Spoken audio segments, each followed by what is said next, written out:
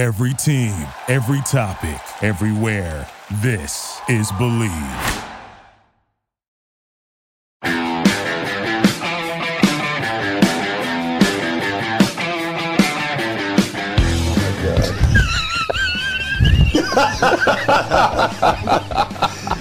Tommy, Ocean Chinook or Puget Sound Coho, what is your palate favorite? And you drop that kokanee on top of that barn door halibut's head, 67 feet of water, and he was not happy about that. Well, I don't know. What do you think, boxers or briefs? Ooh, I'm going to have to go with a European cut Speedo.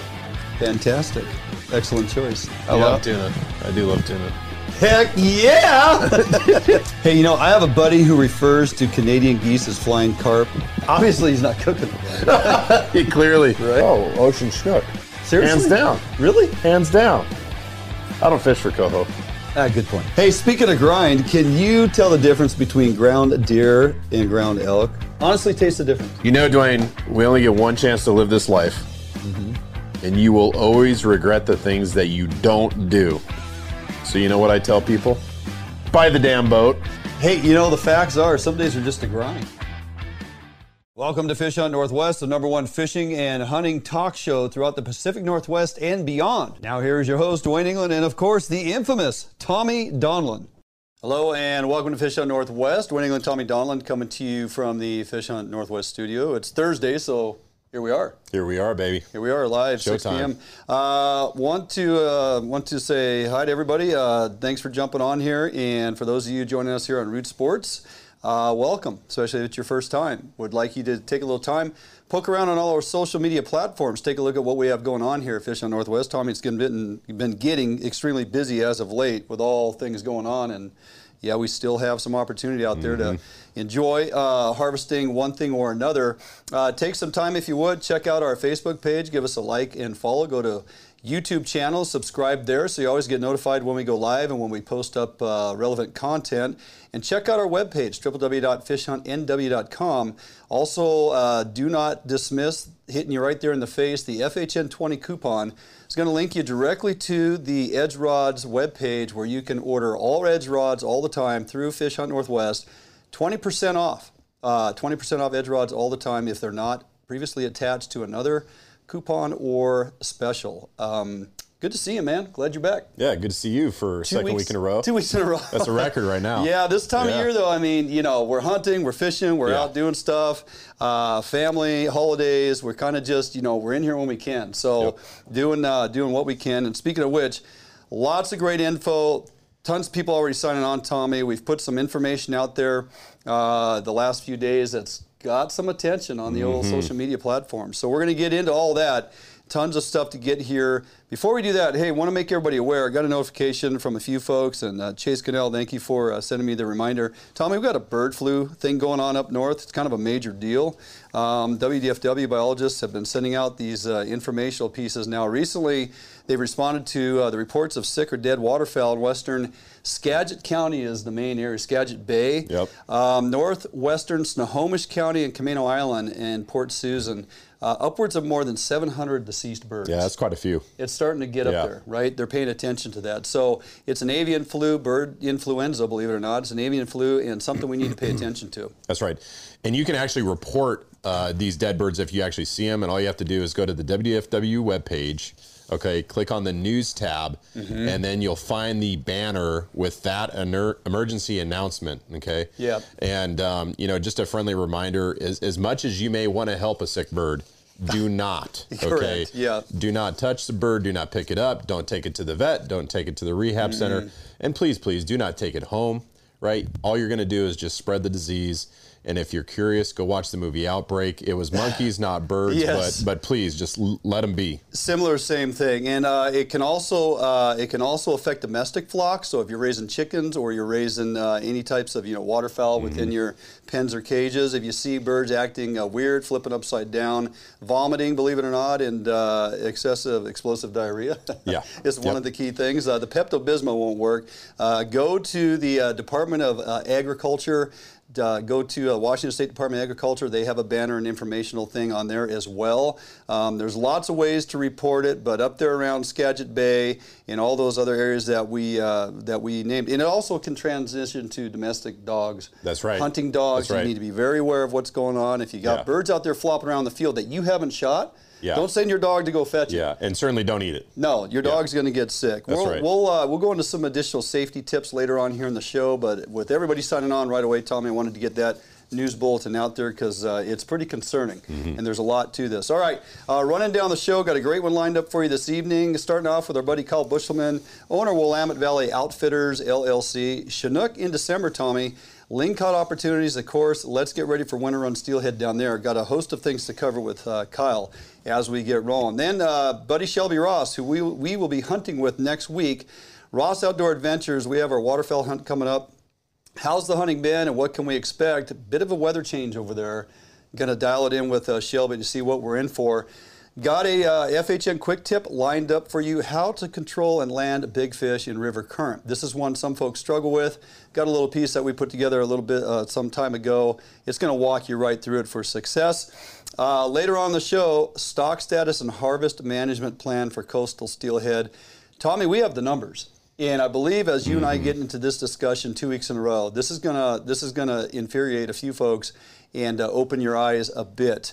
We're going to follow up on commission positions and appointees to consider, a process you need to help with and you still have time.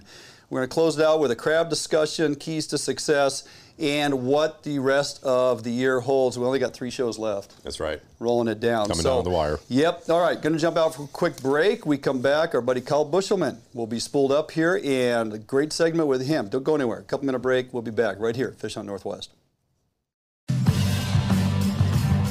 Defiance Marine is the one-stop shop for the Pacific Northwest angler. Defiance Marine guarantees the best price on a new and best service on a repower for your current boat. Defiance Marine is a Honda Premier dealership and one of the largest on the West Coast. Defiance Marine is a boat dealer who proudly sells Defiance, Allied, and Arima boats. All boats are built by West Coast fishermen for West Coast fishermen. Defiance Marine has all your boating needs to help you get out on the water. If you're looking for the best fishing rods in the world, you really do need to take a look at the Edge rods. I designed and built new machinery, and I think this new machinery has enabled us to build blanks like no other company can build without this equipment. There is no other rods in the world that are as good as these rods. You owe it to yourself to take a good look at them. Welcome back to the show, everybody. Dwayne England, Tommy Donlan here, Fish Hunt Northwest. Man, we're just going to have to get on through this stuff. Too much info, not enough time. Our buddy Kyle Bushelman waiting patiently to join us here. I got a number of things to talk about with him down there in Oregon. Kyle Bushelman, welcome to the show, man. Yeah, thank you. Hey, absolutely. How you been? Doing pretty good. We've been staying busy. Lots of fishing, lots of opportunity. Let's just jump right to it, man. You guys are still fishing for Chinook out there on the coast of Oregon. Yes. It's December 8th. We're talking Chinook fishing, and I'm talking bright Chinook. Let's talk a little bit to our viewers about what's going on down there with that fishery and where you're conducting business. Yeah, well, we have that, I call it the famed fishery on the Elkin Sixes on the south part of the Oregon coast near Port Orford. I've been fishing it for about 20 years, and it's been just one of my go-tos this time of year, and it's where a lot of guys go. It's good fishing. I don't fish till the end of the year. I generally stop after next week, depending on weather. So we have a rain event happening right now, so it's going to fish here probably Saturday, really good. It'll fish through the weekend really well. Nice. And then it'll be winter steelhead season, which there's winter steelhead down there too, so that's good. Nice. You just never know. Yeah, and you guys actually have another opportunity on the ocean there, a lingcod opportunity, which, you think of December, the last thing I really think about, honestly, is lingcod. You think?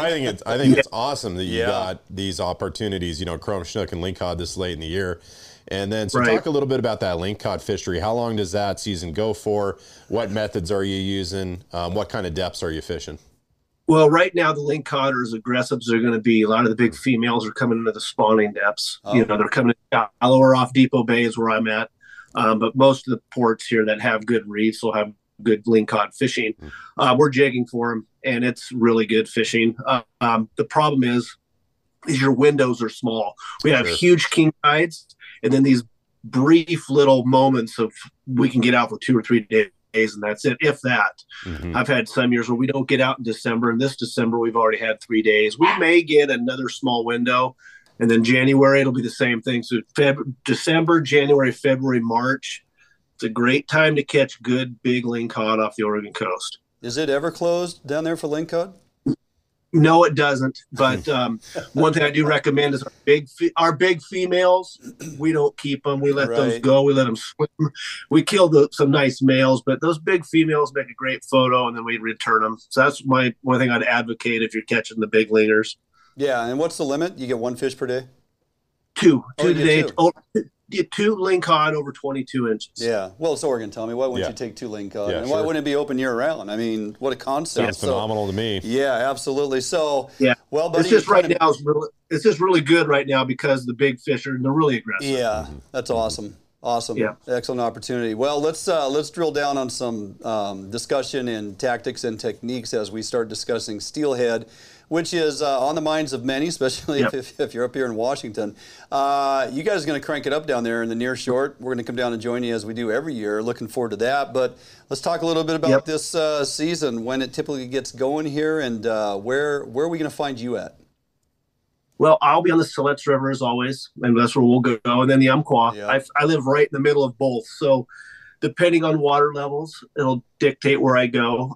Usually I start my season January 1st, but we have fish already in the rivers with some decent reports. Weather week, so that's pretty exciting. You know, traditionally the Umpqua is fished well in November, December because it's a bigger system. It's not a coastal stream. So we've always had steelhead right after the fall Chinook. They come in after that Lake Coho. But most of the coastal streams are seeing steelhead right now. So I think it's a good sign for a good season. So we'll see. That's great, Kyle. So talk about the run timing too. So these early fish, are these mostly hatchery fish? You know, when do you see kind of that broodstock program, those fish really kick off? What do you see right now? Well, on the Umpqua, it's mainly wild fish with some hatchery fish that go to the South Fork, which is a long ways from here. So they have to travel 80-some miles. But on like the Siletz, those will be broodstock fish. That's where our hatchery fish are coming from, is all broodstock fish. So we separate that run starting in January. These early fish are just coming early for whatever reason, but there'll be wild fish and hatchery fish. And we have that broodstock going all the way into April. So we're going to have keeper steel from now until we're done in April. Yeah. That's awesome. Fantastic. Well, it's no secret you guys got a really strong program going on down there. You and I have worked a couple years in a row producing content to show folks up here what's happening, and a lot of people are beating on the door at WDFW to get more broodstock programming going on up here. You guys ready for the onslaught or pilgrimage of Washington anglers that will be joining you once again this season due to our constraints we're dealing with up here? Well, as a guide, I'm going to say yes, but you know, some people might not like that, but I'll tell you, opportunity is a good thing. It brings in revenue to the communities. Fishing's good, you know, and there's plenty of fish. That's a testament to, you know, what Oregon's doing or not doing. I mean, I think less is more. I mean, there's some rivers we don't touch. The Umpqua doesn't have much of a management plan, except we haven't killed wild fish until this next year. I think they're allowing it, which I'm not going to advocate for, but there's a tag you can buy, which will allow you to retain a wild fish. I was going to get you back for another discussion on that, because that one there is a mind blow. We can talk about that later, but we'll have to. So, you know, hey, we're up against a we're doing good enough that we're doing good enough that they're considering they're allowing that. I guess is the best. And then our broodstock programs through the Tillamook Bay system, Siletz are just doing really well. I mean, we have good returns, and we're doing good. We will. I'm going to get you back to talk about that particular extra paperwork and opportunity there for some, because it's very confusing. But hey, www.WillametteValleyOutfittersLLC.com. Check out Kyle Bushelman, all that he has going on. Phenomenal guy to fish with, good buddy of ours. Never enough time, my friend. We'll get you back on to have those in-depth discussions very soon. All right, man. Thank you guys very much. See All you right. then. Have a good night. Have a good one. All right, going to jump out for a quick Bye. break. We're going to try to get Shelby Ross on here. We come back from break. We'll talk some waterfowl and our up-and-coming trip that is just around the corner. Shelby Ross, right after the break, right here, Fish on Northwest. Allied, the new leader in heavy gauge aluminum boats. Allied boats have standard reverse chine and lifting rakes to help you plane faster and run at lower RPMs. Allied boats have several models to choose from, ranging from a 19-foot Mustang all the way up to a 32-foot Liberator. So regardless of what type of heavy gauge aluminum boats you are looking for, Allied Boats will have it for you. Contact Allied Boats today to learn more about these incredible fishing machines. Hey, welcome back to the show, Fish on Northwest. Up next, Shelby Ross, Ross at Door Adventures, www.rossadooradventures.com. Shelby's no stranger to the program, Tommy. Welcome to the show, Shelby. How you doing? I cannot hear him. We good now? We're good. I'm just here shoveling snow. That's the sound of it.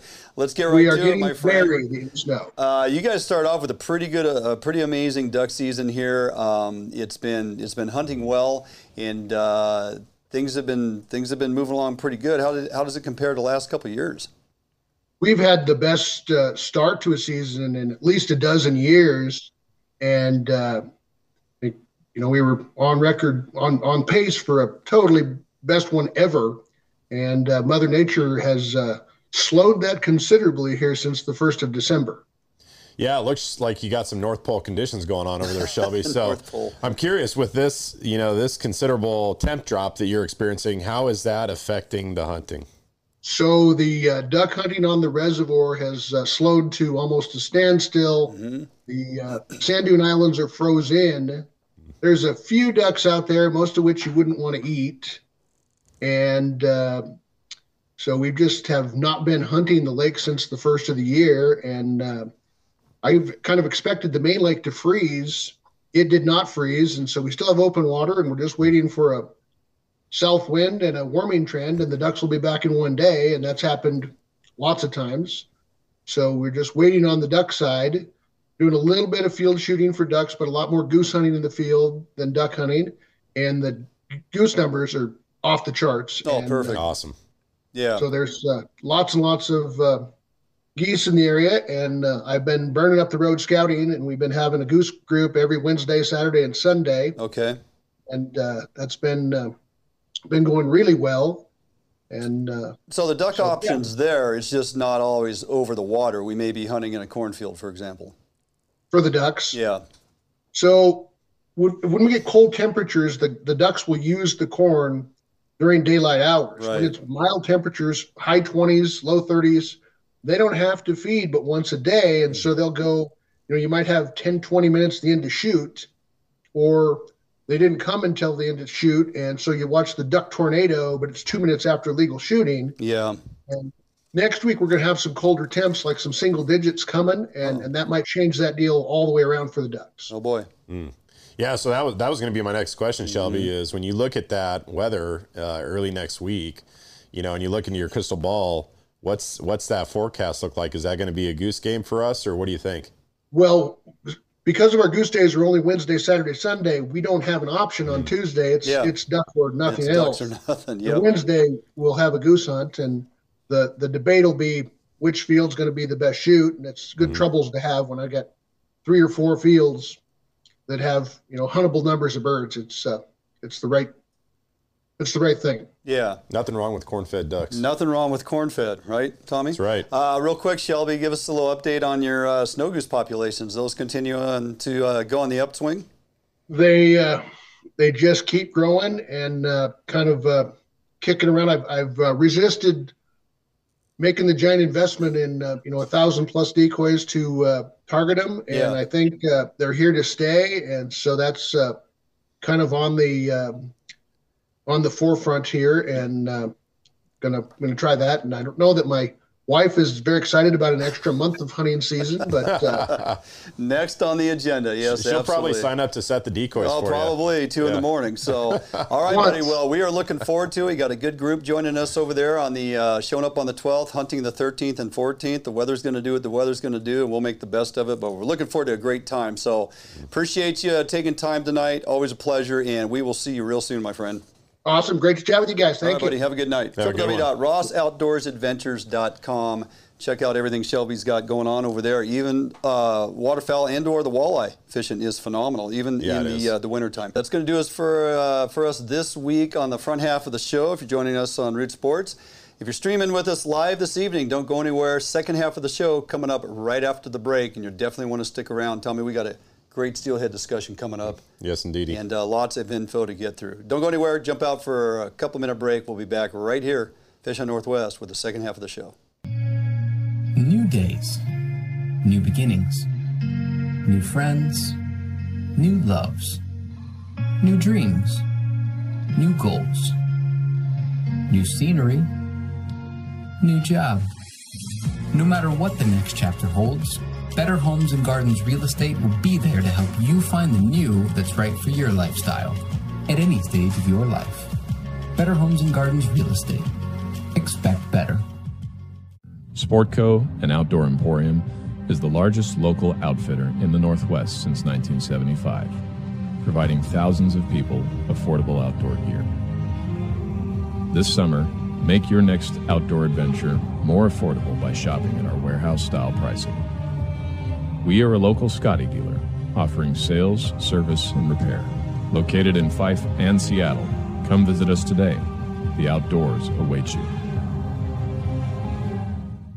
All right, welcome back to the show here. Dwayne England, Tommy Donilon, Fish on Northwest, and thanks for joining us. Tommy, we have an extended steelhead discussion to continue with. Yes. Right? The rest of the story, as Paul Harvey used to say. It is, and this is a lot of facts and data, so people are really going to dig this. Facts and data and stuff we're not making up. This is available via WDFW and the co-managers. This is some of their reporting and statistical data that they make available to public if asked for. This information has been shared now this last week or so, shedding some light on where things are at, where things have been, and trying to justify the means of how we arrive at a season that we've been handed. Right, given the numbers that we're evaluating. Yes, yes. So, look, you and I stand firm on the fact by taking data like this and having an adult discussion, just asking the question as in to justify the means of how we arrived here, it's not bashing on anybody. No. This is called accountability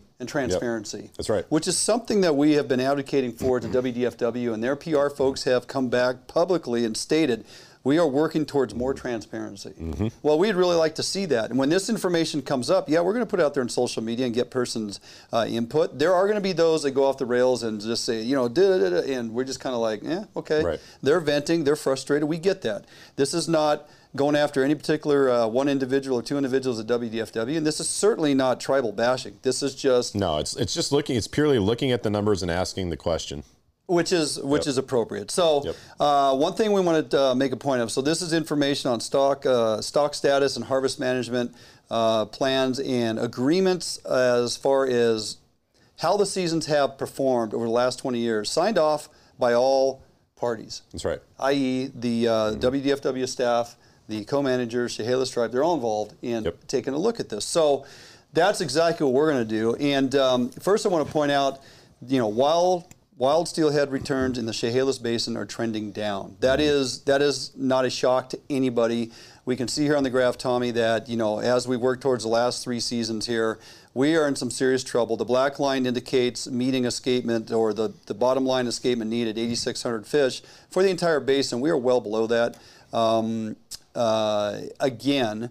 And so there is cause for concern. And we're always going to side on the side of conservation and working towards getting these fish recovered, albeit allow us to have a season on hatchery fish where applicable. Right? So that is one thing to consider. And we're trying to understand the lack of season and opportunity based on some of the information available And again, how we got the season that we didn't get for the last 2 years, and why? How do we justify this? So something else we want to look at, numbers of winter steelhead smolt plants for the Chehalis Basin, Tommy. Here's the last, I think that represents 10 years or so.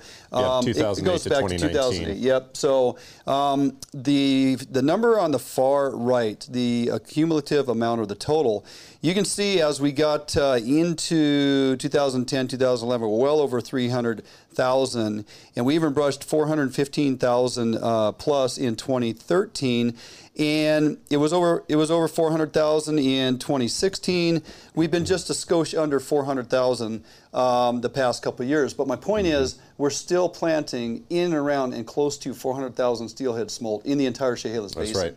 Now, the one thing they did do is they swapped out the Chambers Creek strain of fish several years ago. What's the significance on that? Chambers Creek fish historically were your early returning fish. You know, November go time historically, years down in the Cowlitz.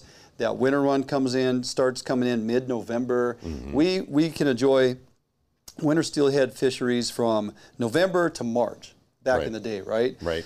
They got rid of the Chambers Creek strain due to genetics and you know all the reasons why we're making these shifts to more in line with fish within a basin. Yeah. You know, for DNA purposes and hardier fish and all those things, right?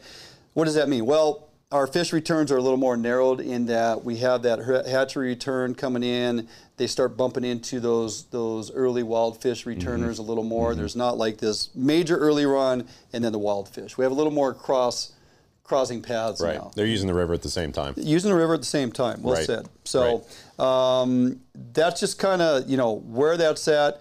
And it doesn't affect really what's going on in my mind. I mean, that the plants are there. They haven't cut back on those yet. But now we want to kind of start drilling down on this thing. Harvest numbers and impacts on wild fish. That's right. Yeah, this is the key piece of data right here. Yeah, so this is the one we're looking at. Harvest numbers and impacts. And really, okay, when we're talking about this, yeah, the hatchery numbers are on there too. But what we're really paying attention to are the columns that list the impacts or the kill of wild fish. That's right. And you got the commercial catch on the left side of the screen, right? And you have the sport catch over on the right. Yep. And I think the key thing to remember here, and as you look at this data, this is the last 10 years, and as you look in the sport column, and you look over this 10-year period of time, you're going to see the highest impact in the last 10 years is about 130 fish. Now that means that we've encountered 1,300. The mortality rate is 10%, okay? And that's a conservative number. We know that, okay? But it is what it is. So in the last 10 years, and that 130 mortality rate for that one given year, that was with a run size in excess of 12,000 fish. Yeah. And so you go, well, wait a second.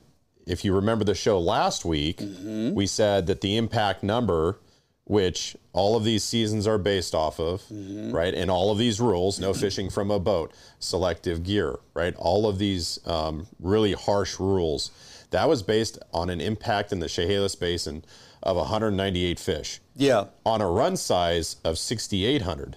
There's no way that we would ever hit 198 fish if you look at the data, right? It took a run size of 12,000 to even hit 130. We've never hit 198 in the last 10 years. Right. Yeah. And so how is it that when you look at that kind of number, how could we possibly say we really need these really short seasons with these really restrictive rules that keep us off the water? Yeah. The final slide that we're going to pop up there is really going to bring this into perspective, in that you can see in the columns there, Tommy, and that number 130 is in there on that season of 12,000 plus wild fish.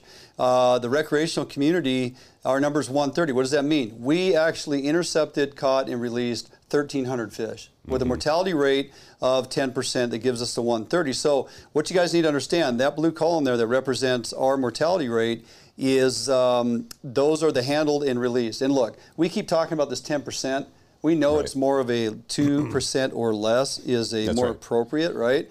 But they continue to do that. So there's two additional columns there that indicate commercial harvest for the co-managers Quinault and, of course, the Chehalis tribe, who also fishes on the Chehalis mid-river after the Quinault nets have gone in. Yeah. And so there's kind of a mixed bag here in these numbers in who's all contributing to the opportunity and, who's extracting fish. As you pointed out, this year the season was set. We knew we're coming in below escapement. We need 8,600 fish for the basin. I think we were at 6,800 there, give or take. And the number they kept throwing out there in these meetings was 198. Like our impact of intercepting, we're going to intercept 1,980 fish on a run performing at 6,800 wild fish. Right. We hit 130. We caught and released 1,300 fish on a season where we had over 12,000 fish. Yeah, almost twice as many. The run is half of that. Right. So so what is that? 65? Yep. 65 fish conceivably we would hit. It just blows my mind that we're hanging our hat at night and going to bed feeling confident about 198 fish on a run that's going to come in so lackluster that we're concerned about conservation, all that. We get all that. Yep. But how does this historical data compare to the decisions being made right now? Well, and people might wonder, going back to that mortality rate, because that's a huge, that number is critical in how these decisions are made. And you heard Dwayne mention 2%, right? Okay, 2%, we didn't get into it with Kyle Bushman, in the first half of the show, but we did when we had him on previously. Right. And that is the mortality rate of their broodstock program when they take those fish out of the water, they put them in the tank in their boat. Correct. They drive back down the river to the box where they have to now open the metal lid and dump them back into a metal container. They have 2% mortality. So you're telling me that we catch this beautiful steelhead, right? Take the hook out of its mouth and put it right back in the water, and now all of a sudden the mortality rate is 10%. Yeah, that's a factor of 5 difference. That's a huge difference, right? Well, it goes on further than that. They take them out of that container. They put them in the truck. Right. They take and then them to they the truck them. hatchery. Yeah. Right. Then they wait for them in the tank till they get to that point of where they're ready to spawn. They live spawn them. They put them back in the truck. They take them back and release them at the river. Right. This whole thing's asinine. Now, and so here's the other thing, right? Speaking of asinine. Now, to get back to that 198 number, right, which was our determined impact, in order to look back in history and actually find when we achieved an impact greater than 198, you have to go all the way back to the 2003-2004 season, which was 19 years ago. 19 years ago. And our impact was 274 fish, meaning we encountered 2,740 fish to reach that level of impact. And that was on a run size of 19,051 wild fish, 14% of that run. 14% of the run. So we encountered 2,740 on a run size that performed. I mean, I wish we still had these numbers, right? I mean, who doesn't want almost 20,000 wild fish coming back to the entire basin? We'd all be fishing. Nobody would be complaining. But the fact is, it takes extremely high numbers for us to even come close to that 198 that they continue to come after us with this year. There's another component of this that is driven home that is never discussed in these town halls, information that's never put out there as far as, it's recreational and it's co-managers, and we need to find a way to construct these fisheries so we all get our opportunity, because that's what everybody wants, right? We just have different methods of going after our fish, fortunately, unfortunately. So there is another component to that, another column. There's the Chehalis tribe. Tommy, they are also putting in a gillnet fishery, conducting gillnet fisheries year in and year out. Right. They're fishing on reservation because the Chehalis runs right there. They run the Black River hatchery, which they built. They release Chinook, coho, I believe chum, and not sure if they're doing steelhead or not. But the fact is they contribute to the resource. They also take away from the resource. And the relationship between them and the WDFW hasn't always been above table. I mean, it's like there's a little bit of confliction there. So there is. We cannot get solid numbers from them consistently. Yeah. What does that do for your co-manager group? They're like, well, your numbers are flawed because you have a third-party contributor to your data. Right. That isn't sound, and we're not accepting your data. Well, and the other thing that's really interesting about the Chehalis tribe is that they're not a recognized treaty tribe. Correct. Which is very interesting. Correct. But they're kind of included in that Bolt decision in terms of the fishing rights and their take. But their take comes out of Our side, our recreational share. Yeah, the recreational component. So when we want to talk about who is truly having the impact on the wild fish, and we as recreational anglers in the recreational community continue to get put on the sideline for the bad behavior of others, I mean, they have a right to go fishing. But we also have a right to be stewards of the resource, and we also have a right to all meet at the table and talk about our method, our impact, and what that is truly going to do to this season, right? They're worried about 198 fish on us on a diminished run. We need to be having conversations with those other users, right, and try to come up with ways to either minimize their impact, or much like us, we talked about last week, we're held down by quota. We're held down by impacts. We're held down in the saltwater by encounters, sublegal encounters, wild fish encounter releases. Those numbers count in our record book. That's right. And we have to put that information out there, and WDFW tabulates that. And we used last week's announcement of December 1st of the blackmouth closure in Area 11, not based on the 94 fish that we caught fishing 4 days a week for a month, but because of the sublegal impact or encounters. Right. Right? So that closed our fishery. That's right. Yeah, I mean, the thing to also remember, too, is these are gillnet fisheries, right? So when you look at kind of the wild impact from, say the Quinault and the Chehalis tribes, those are dead fish, okay? Those are fish. There's no ifs, ands, or buts. They went into the gillnet, they died. The 1 year that we had an impact of 130, right? Again, assuming 10% of the fish that we encountered died, that's how you get to the mortality. We didn't kill those fish. Right. We released those fish, but we assume 10% died. It's an assumption. I agree. Okay, that 1 year that we had an impact of 130, okay, that year the Chehalis tribe killed with gill nets 272 fish, and the Quinault tribe killed 1,256. Yeah, and those are dead fish. Okay. Now look, I will say that the co-managers have a right to fish. It's their treaty rights. Absolutely. And there are times of the year you feel like co-management and WDFW is working and sorting through some things, right? North of Falcon can be difficult at times. Steelhead is a completely different animal because it's not tied into any type of North of Falcon process. It's WDFW sitting down with specific co-managers in certain regions to craft or draft these steelhead seasons indoor opportunity. But we have to look at it with a straight face and go, how is it that the recreational folks, year in and year out, continue to get pushed over here on the sideline? Now, I'm not saying the Quinaults and the Chehalis are fishing this year. Maybe they are, maybe they aren't. I haven't got any sound, anybody to step up and say they absolutely are not fishing.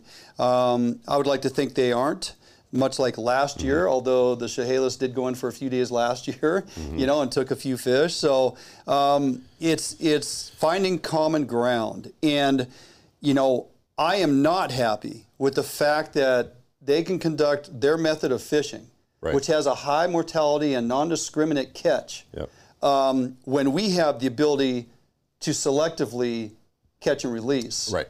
And we were asking to have opportunity on those upper tributaries, well far and away from this Chehalis Basin, where we're trying to protect the upper watershed and those wild fish up here in this upper Chehalis.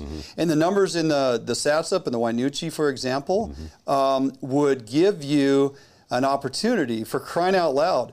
The Satsup, we can encounter 590 fish. Right. Right? Right. Yeah. We can encounter 590 fish. Right. We could encounter 390 on the Wainuchi. Right. Okay? Yep. Our encounter rates on some of these years on the entire region, we would be hard-pressed to find that 59 or 58 and that 38, 39 number in those specific tributaries. Right. Think about it. Yeah. I mean, I think the thing that's really concerning, right, is that, we just presented to you the last, 10 years of data, and we've been looking at charts that have gone back 20 years. They're a little hard to show, right, because it's kind of an eye chart on the screen. Yeah. But the data's there, and it's on our Facebook page if people want to go look at it. There you go. Good point. Go to our Facebook page. The thing that's maybe a little concerning, right, is you heard on last week's show that we don't have the funding in the budget allocated for monitoring. Correct. Now think about that. We just showed we've got data every year, the last 10, 20 years. How is it all of a sudden we're not including the budget required to monitor this year, just like we have in past years? Right. But now all of a sudden we can't monitor, and therefore we have to reduce the opportunity or completely on the close sports it. side. Yeah. Or completely close it. Yeah. So your point is valid. We are looking at 20 years of data. Yep. All users of the resource having an impact. Varying numbers dependent on our method of how we harvest and encounter these fish, right? Yep. There's no disputing that. We have 20 years of data. I would like to think this is sound information, not just arbitrary numbers thrown in on the recreational side just to kind of appease the co-managers. They got to be getting this from somewhere. But I got to tell you, I've been fishing these rivers down here in this Grays Harbor region for 35 years. I cannot recall in steelhead season, yes, there's fish checkers to check our hatchery fish and have that discussion. Right. Did they ask me, how many wild fish did you encounter? How many wild fish did you catch and release? No. Tommy, no. Nobody's ever asked me that question anytime I've been out in this region fishing and going after hatchery fish. Yeah. So how do you justify 20 years of data with these numbers in comparison? And yet now, last year we didn't get to fish, and this year, Right. Kelly Suswan answered in the meeting, Correct. was very on point to stress they don't have the monies, they can't collect the data. The co-managers will not agree to the fishery because we cannot collect the data. And they're going to go to legislators, as we guys expressed last week. They're going to go to legislation here in January, February. They're going to ask. The ask is $5.9 million for boots on the ground and potentially sonar, if that'll ever come to fruition. But the point is, look, we're looking at 20 years of data. How do we all of a sudden not have data? That's right. And, and Gabe Miller commented, he chimed in, and he sums it up really, really well.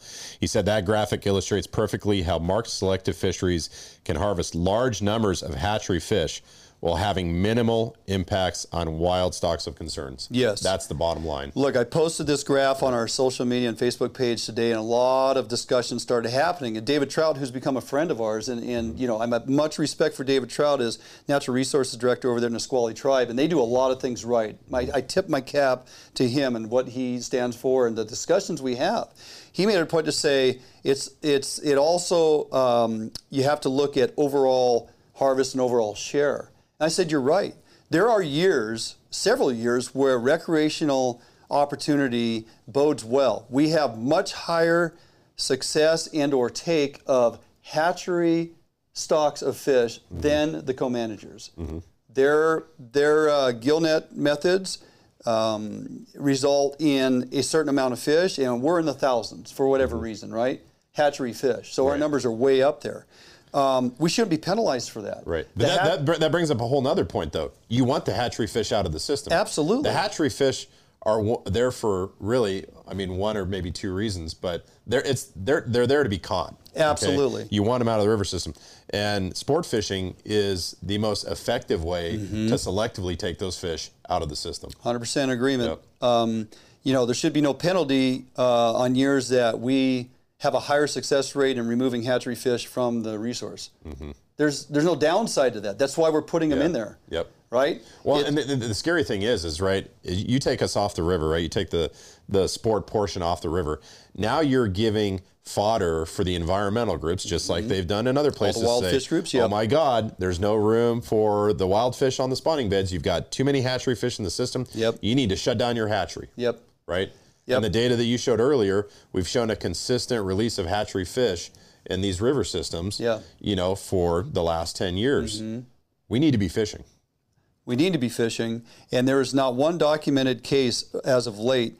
We started removing hatchery fish from rivers well over 20 years ago. There is not a single, they cannot stand there with a straight face and tell us these fish are coming back in amazing numbers because they're not competing with hatchery fish in the system. Contrary to popular belief, with all the impacts of predation, and we've discussed this previously too, and I think most folks can wrap their head around this. If you have 500 hatchery fish and 500 wild fish swimming up a river, and the avian, the bird predation, and the pinnipeds are having their way with them, the outmigrant smolt, for the birds, and the returning fish for the seals, they're just grabbing whatever they can. They're not looking for adipose fins. They're eating what they can. Right. Now you remove the hatchery component out of all these systems, and all we have out there is wild fish. and we're doing nothing about the predation issues except having meetings, discussing, creating data, 11-year studies, because why, Tommy? Studies get money to continue to fund so people can continue to do their studies. Right.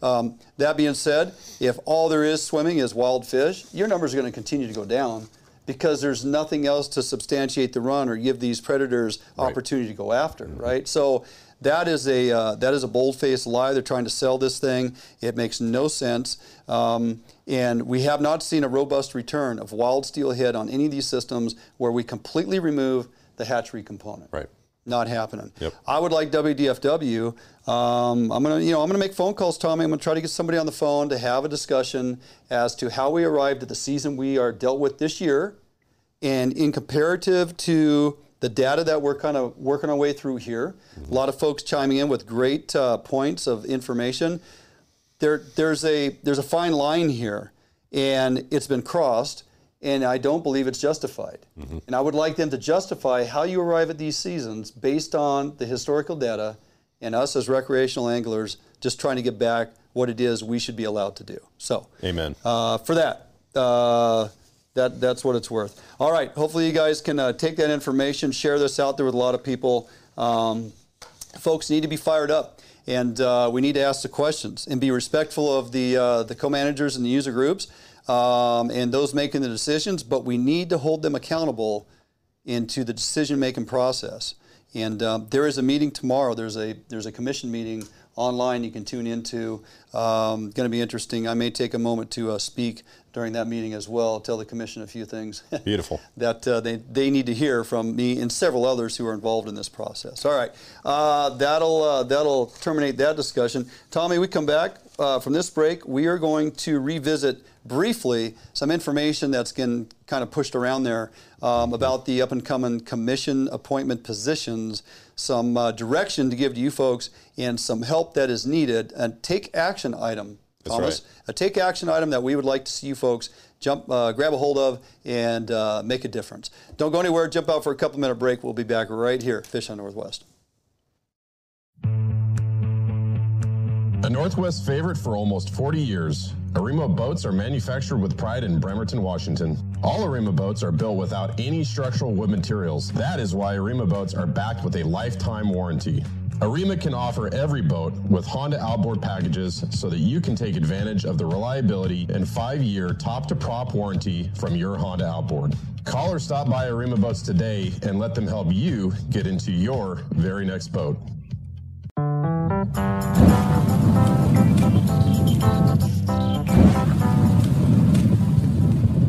Cutbacks in funding and fewer law enforcement resources are affecting our businesses and communities. If your business is feeling the effects, Phoenix Protective may be the solution you are looking for. They offer security solutions customized to meet your needs. From remote video monitoring in their 24-hour control center to a proactive, experienced security professional on site, Phoenix Protective has over 20 years experience in ensuring the safety of their customers. Team members are highly trained and proactive, giving them the ability to adjust to the changing needs of their customers. Customers choose to work with Phoenix Protective because they provide the next level in security support to industries such as schools, hospitals, transit, and utilities. For a security assessment to see how Phoenix Protective can help you and your business, visit their website at www.phoenixprotectivecorps.com and select Contact. All right, welcome back here in studio as we wind down the show. Tommy, 3 more shows left for the year. Oh.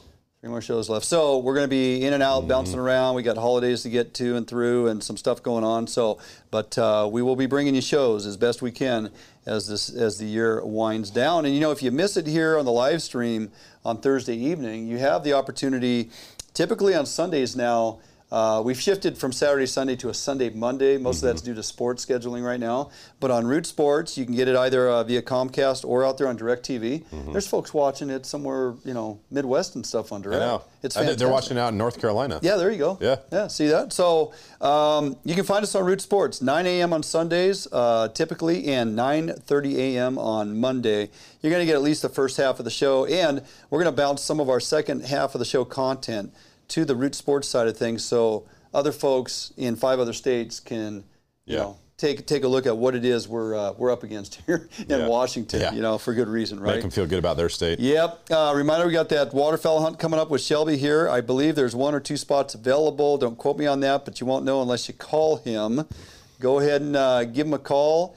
509-750-7763. There's still time to get in on that. It's going to be great. The goose hunt will be phenomenal. The duck hunt, it may be a bit of a challenge. We may be hunting the corn and laydowns, but nonetheless, it's still going to be a great time. And you get to eat those duck kebabs, which you still have to. Oh yeah, I know. I never have. Get your teeth into. Yeah, those are. Well, last time we did the goose game. Correct. And we were done in a half hour. It seemed like it was like it took longer to set everything up, and break everything down. I mean, we didn't even have time to retrieve the geese that we shot. No. We had the next, flock coming in. Shelby's yelling, "Get down!" I'm trying to set cameras. Yeah, that's right. You almost got pegged by one. So I'm out there setting a camera. He says, "Get down!" Right in his best Arnold voice. And so I hit the dirt and I just duck and cover, and I'm all camoed. So they come flying in, and they weren't shooting over me. But they're shooting the birds, and then, of course, a bird got hit, and then it veered off. It tried to fly, and when it dropped, it landed about 4 feet behind my feet, man. And those things hit the ground. It's a thud. Yeah, it's a big bird. It's a thud. Yep. You get a 35-pound honker coming down, man. That is a thud. That lands square in the small of my back. Yeah. Oh. Yeah, that would have been exciting. Knocked the wind out of you. So, also we're looking forward to that hunt. The following week, Matt Messing and I, because you're not available, are going to run out. We're going to jump in with Bobby Kratzer. Yeah, going to spend a day fishing with Bobby. It's going to grab some great content on the coast out there. We're going to have multiple discussions on a lot of things going on with these coastal fisheries to get a little more insight from his perspective. You guys know him. He's been on the show multiple times. All the groups that he's affiliated with, president of this, vice president of that. I mean, he's immersed in this stuff. And also going to talk to him about the Washington State Guide Association group and what that means to be part of that, right? So great content for us to bring back to you guys out there in the fields and on the water. Tommy, before we get out of here, we do have some additional safety tips with this avian bird flu that WDFW wants us to be aware of. So some things to consider. What's on the top of your list right there, mister? Well, I picked one in the middle of the list because I like to have a nice tequila when I'm processing my game, cleaning my fish, right? Yeah. And so the thing you got to remember here is you do not want to eat or drink while you're processing birds, right? Because you touching the bird, touching your cup, drink, glass touches your mouth, stirring your ice. Pretty soon you got the bird flu. Yeah. So you got the bird flu. Yeah. Wear disposable gloves when cleaning harvested birds.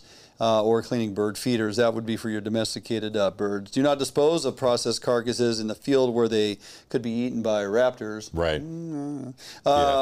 Bag them up, place them in the garbage can, right? So and don't go for the bird that's not flying, right? Okay, if there's a bird that looks sick, just leave it alone. Just leave it alone. Don't shoot it. Don't pick it up. It's sick. Yep. Wash your tools and work surfaces. Clean your knives and things. If you're, carving those breasts out of those birds, make sure you wash everything down. Bleach is a great alternative for that. It's going to kill all bacteria, all little bug germs and things like that. Yep. So clean your prep surfaces. Clean your tools. Make sure you wash your hands. Don't be touching your face. This isn't because you've purposely gone out and picked up a bunch of birds that were doing the flip-flop and stuff. This is because you've killed a bird that was flying. And you don't know if it might have the virus in it. You don't know. You don't know. And maybe it just contracted it and it's not showing signs or symptoms. Yep. So, and then the other thing is, always cook your game. Yes. In this case, birds, right? You want to cook it to, 160, 165. Use an internal thermometer. I like to cook all my meat to just the acceptable level and really not a degree above. So I'm always probing to make sure it's at that temp. Yep. Yeah. Excellent advice. So for more information, there's a lengthy web page on here. I'm not going to give it to you.